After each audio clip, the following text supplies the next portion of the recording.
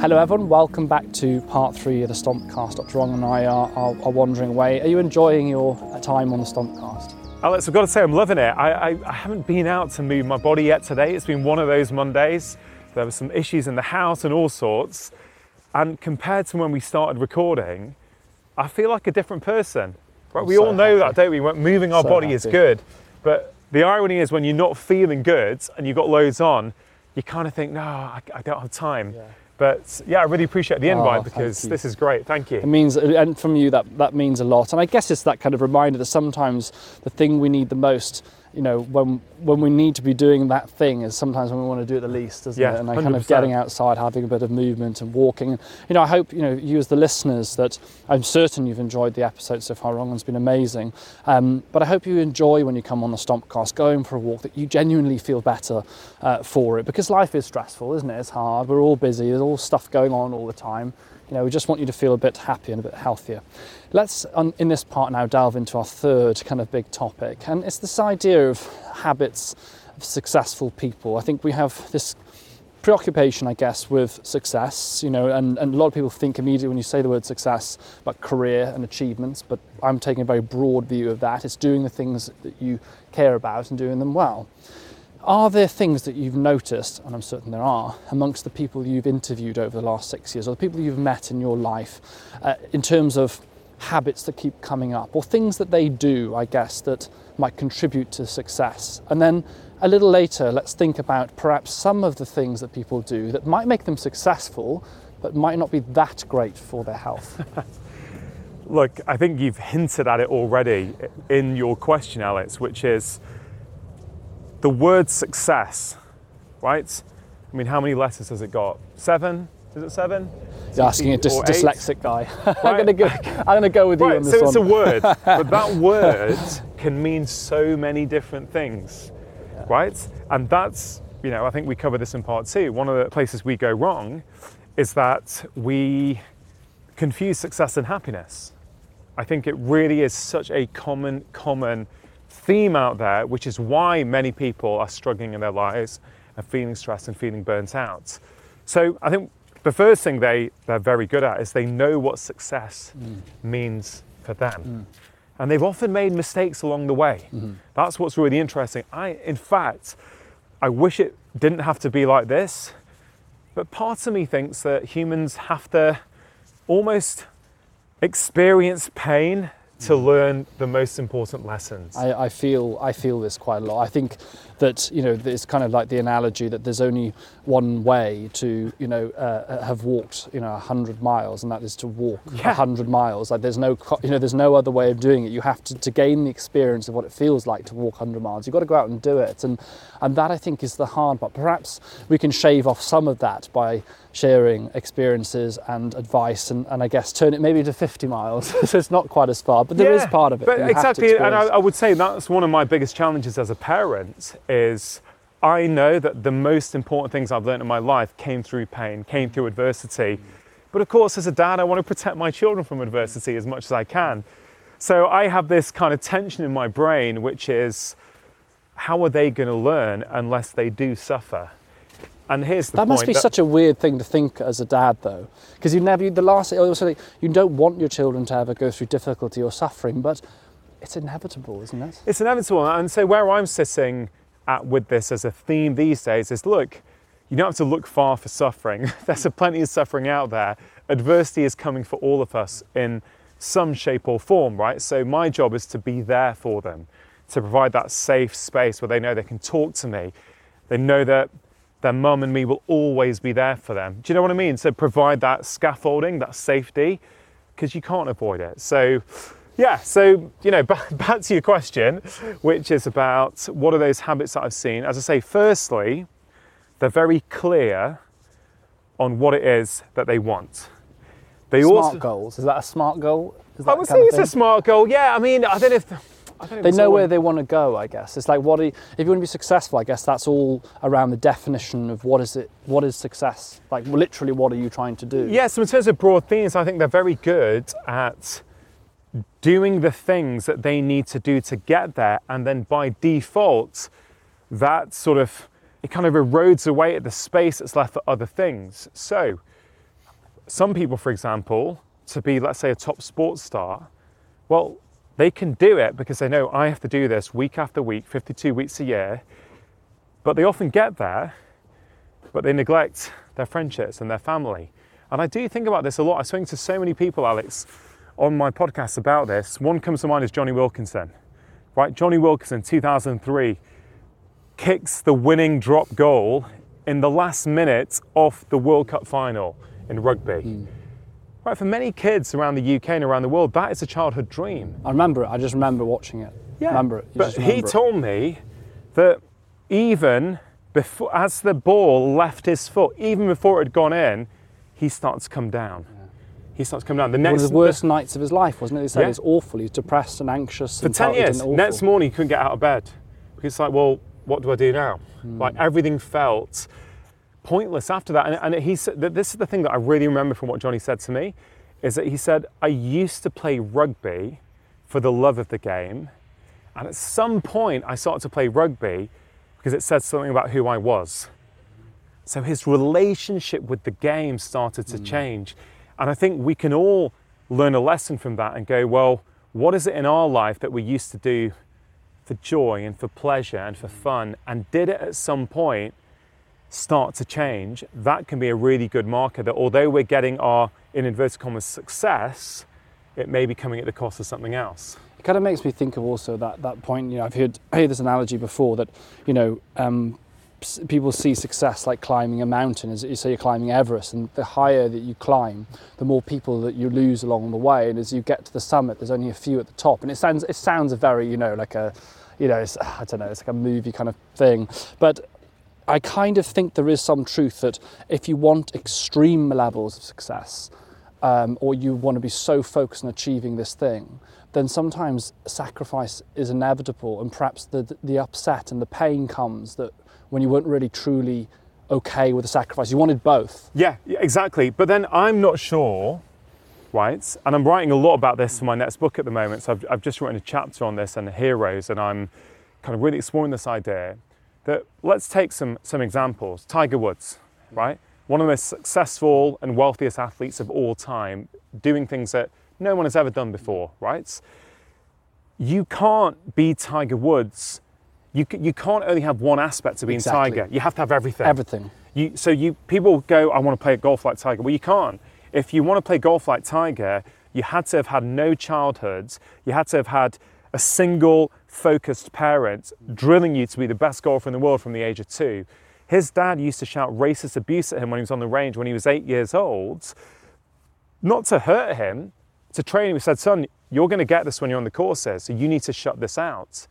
So when you understand, and I've looked at his childhood in great detail, then the blow up that happened in his adult life makes complete sense. Of course it was going to happen. It was actually inevitable, right? So a lot of us think we want to be Tiger Woods, but do we? Do you really want to be Tiger? I think most of us don't. Michael Phelps, how many Olympic gold medals has he won? Great example, right? Yeah. He's been suicidal, huge mental health problems, because when you look at what these guys had to do and sacrifice to be the best of the best of the best, it's not compatible with those 3 ingredients of happiness that we spoke about in part 2.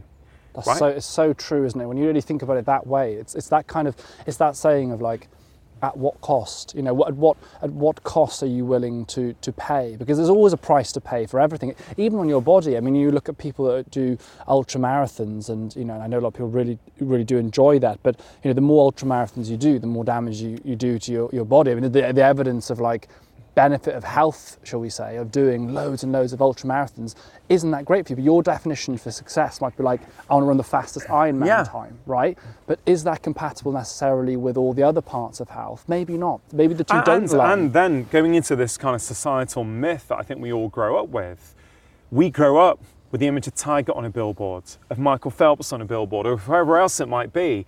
So as a kid... Always smiling. Exactly. Always smiling and so happy. We believe that is success. And happiness. And that goes into what we spoke about in part 2 and part 1. It all links in together, where we start pushing ourselves beyond what we're capable of to try and meet this kind of mythical ideal. So one of my dream guests to interview is Tiger Woods. I don't know if it will ever happen. I would manifest. It's going to happen. I believe it's going to happen. Sit across the table with Tiger, and I'll be honest, I'm a huge fan of Tiger. I would never have played golf in my life, coming up from Indian immigrants, living in the UK. Golf didn't feature in my childhood. It's not something mum and dad would do. It's not something that I was really exposed to. If Tiger Woods didn't exist, I never would have got on a golf course. Right, so Tiger did something, and I used to watch him, and I was so inspired by watching what he would do. But one question I've got for Tiger is, was it worth it? Yeah. Would he trade it all in? Was it worth it? Would he trade it all in for a quiet life where he goes to work 9 to 5, Monday to Friday, has a stable marriage, great relationship with his kids? Would he? I don't know. He may not be able to answer that. It's kind of like there's a documentary recently, I don't know if you saw it, but Robbie Williams, and it was 4 episodes he was looking at his life, and I watched Robbie live. I love his music, and I met him once backstage. He was a lovely guy. But when I watched the documentary, I asked myself the question of like, is it worth it? Looking at his life, was it worth it? And it's the same kind of question I'd ask him, and I actually wonder, and my instinct, my gut would say no. The way that he looks back on everything, it isn't with a fond view of that time. It's like, again, almost what you said earlier, like at some point the love of the music changed, and it was like chasing the success, the pressure to get the albums, papers saying you're rubbish unless you're top of so unless you're number 1 in all the charts, you're nothing. And I'm just paraphrasing as to what the kind of the message was. But that, Alex, resonated heavily. Literally, you can literally go online and read thousands of those stories, whether it's, Jim Carrey, Tiger Woods, Robbie Williams, whoever. Very few of them, from what I've seen, manage to keep happiness at the same time. So is it perhaps the question then, not so much like how do we become successful, what are the habits to be successful, but perhaps what does it mean to us to be successful, and should we actually be tapering that expectation? That kind of theory of expectation gap, the idea that, you feel that you failed if you set, such and such. I know. Again, a theme that keeps coming up in our conversation, Alex, is intention and self-reflection. Right? If we never step outside of our lives to reflect on our lives, I think we struggle, right? Eliud Kipchoge, right? I spoke to him about a year and a half ago. He is the only human in history to run a marathon in under 2 hours. He's regarded as the greatest marathon runner of all time. He's Kenyan. It's nuts, right? Yeah. And it took me 2 years to get that interview. I was working on it for ages because he's someone who's very magnetic. He seems to be very at peace, very clear with his goals, and he lives a very simple life. He trains in Kenya. I hear that he still, even though he's like one of the world's best athletes, I think he still cleans the toilets. He takes it in turns with everyone in the running camp. There's a real, there's no ego there. And I spoke to him in London a week after he broke the world record in Berlin. And there were so many things that stuck with me from that conversation that relate to what we're talking about. Number 1, I said to him, Eliud, do you think you'll still be running when you're 70? And he was almost aghast by the question. He said, of course I'll be running. What would it say about me if I only run to get Olympic medals and world records? No, running is life. I want to teach the world to run. I thought, that's awesome, right? Because it means that he'll still run, whether he's the best in the world or not, he's still going to be running because running does something for him. So that's one thing I remember. I thought about this conversation for a while, actually. Another thing I remember is he said to me, he never runs alone. Right, so check this. They never, ever train by themselves. Wow. They that always surprises me. run in That a group. really surprises me, actually. Yeah, and I think that's a real East and Western thing, right? Whereas what do? We work hard, we're by ourselves, we go, oh God, I need a run to unwind. So when I go and run, and I do this as well, put my headphones on, listen to a podcast, switch off. Everything's on your own, right? And he said, no, we run together. I said, but yeah, but Ellie, you're the fastest. Yeah, he's like, feel sorry for people trying to run with him. But he's like, no, we run together, because then if I'm not showing people, up, someone's on the phone saying, hey, Ellie, are you okay? What's up, man? Why don't you come and join us? So I thought that's incredible. The other thing that I think really speaks to this part of our conversation, Alex, is that he journals after every run with pen and paper. So even with all the tech that exists now, and his athlete, his coach maybe tracking his heart rate or whatever it might be, he literally writes after every run.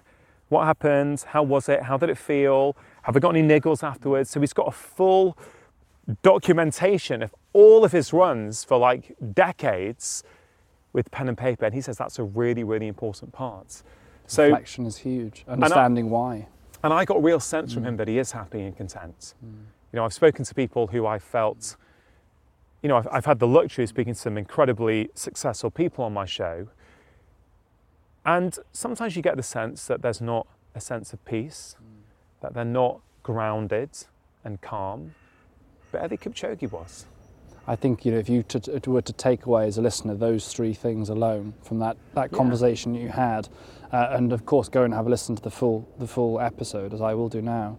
I think just take away even those three things as a starting point. Like, if you're going to do something, do it for the right reasons, right? I guess make sure that, you know, that you're not becoming like isolated, climbing that mountain, that people are kind of with you, and just have that ability to reflect and go like, where am I? Like, am I doing this now for the reasons that I started? And if not, why? Is there a good reason for that, or have I become so obsessed with the pressure and the success that I've lost the why? And a good question, I think, for people to ask themselves is, would I still be doing this if no one was watching?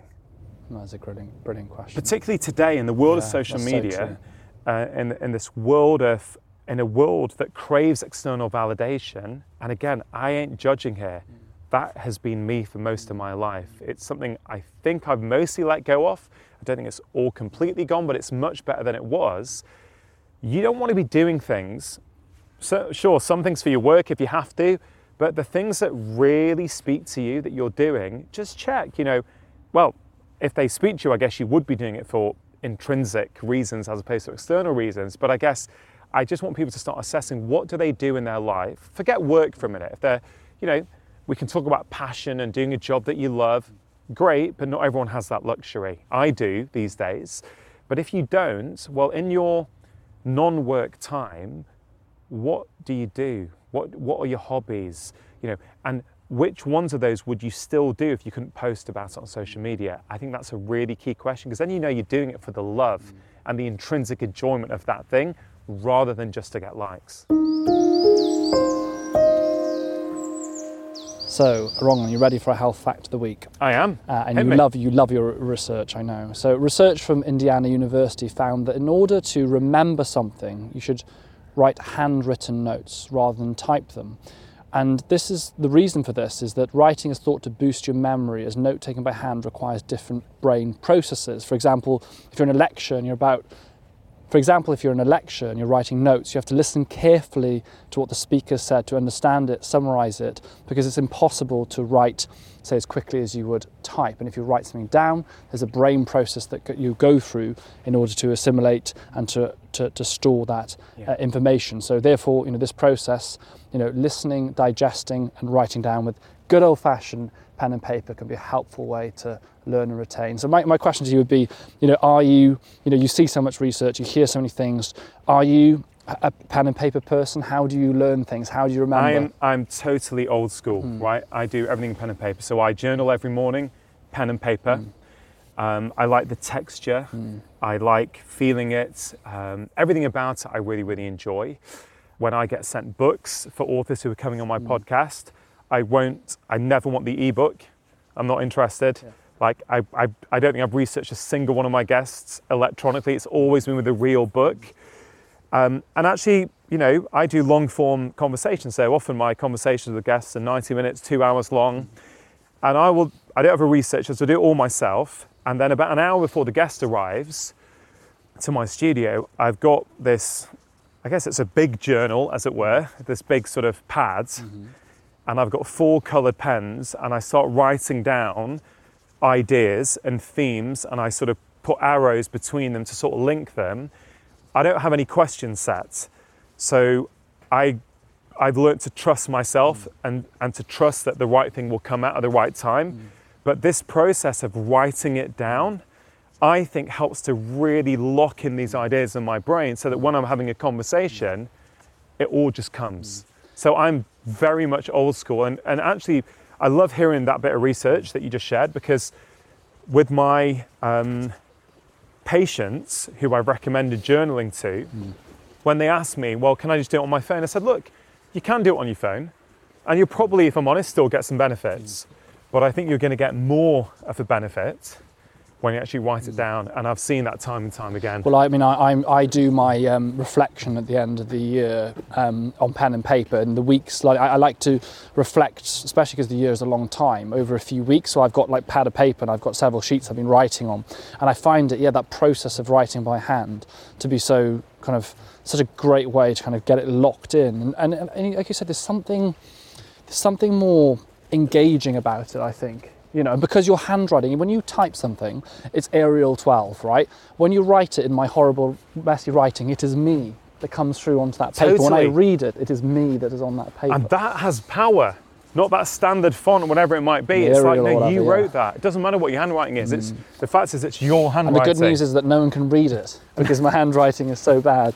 Yeah. And it's interesting because, you were saying about the questions and things. So when I had you, as we close the loop, if you like, of the conversation right from the start, when I had you on the waiting room in January, well, it's actually recorded in December, but it went out in January of 2020, I had a lot of questions written down, and things were but now I think one of the things that I do is that, almost like they say at med school, is put the pen and paper down when you're talking to someone, look at them, listen to what they're saying and react. I have a title for each part and the thing that I want to ask my guests that I come to after researching, reading about them. Obviously it helps the fact that I've spoken to you before and have kind of seen everything that you've done, but there's 3 key things. The rest of it is trusting your ability to ask the right questions, isn't it? Yeah. To follow your intuition. I think there's something in there about, not just for interviewing and things, but for life as well. Just like trust your gut's ability to follow the right direction. 100%.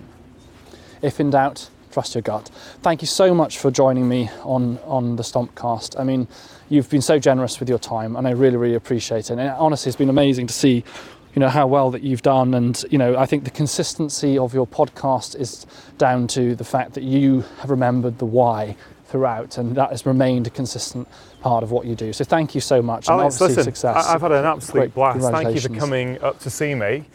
And this is such a great idea, walking whilst podcasting. I love and it. Talk. Do you feel relaxed now going home? So you're going to pick up your children, is that right? I'm going to get my daughter from school. Get your daughter from school, and you feel relaxed? I feel totally chilled and relaxed. Like I've really enjoyed that. So and you got your movement and you got your steps in as well. Got it in. So you've hit maybe two pillars. You've done a bit of relaxation and a bit of movement. Exactly. And you might sleep well for it tonight. Exactly, and I'll sleep better tonight.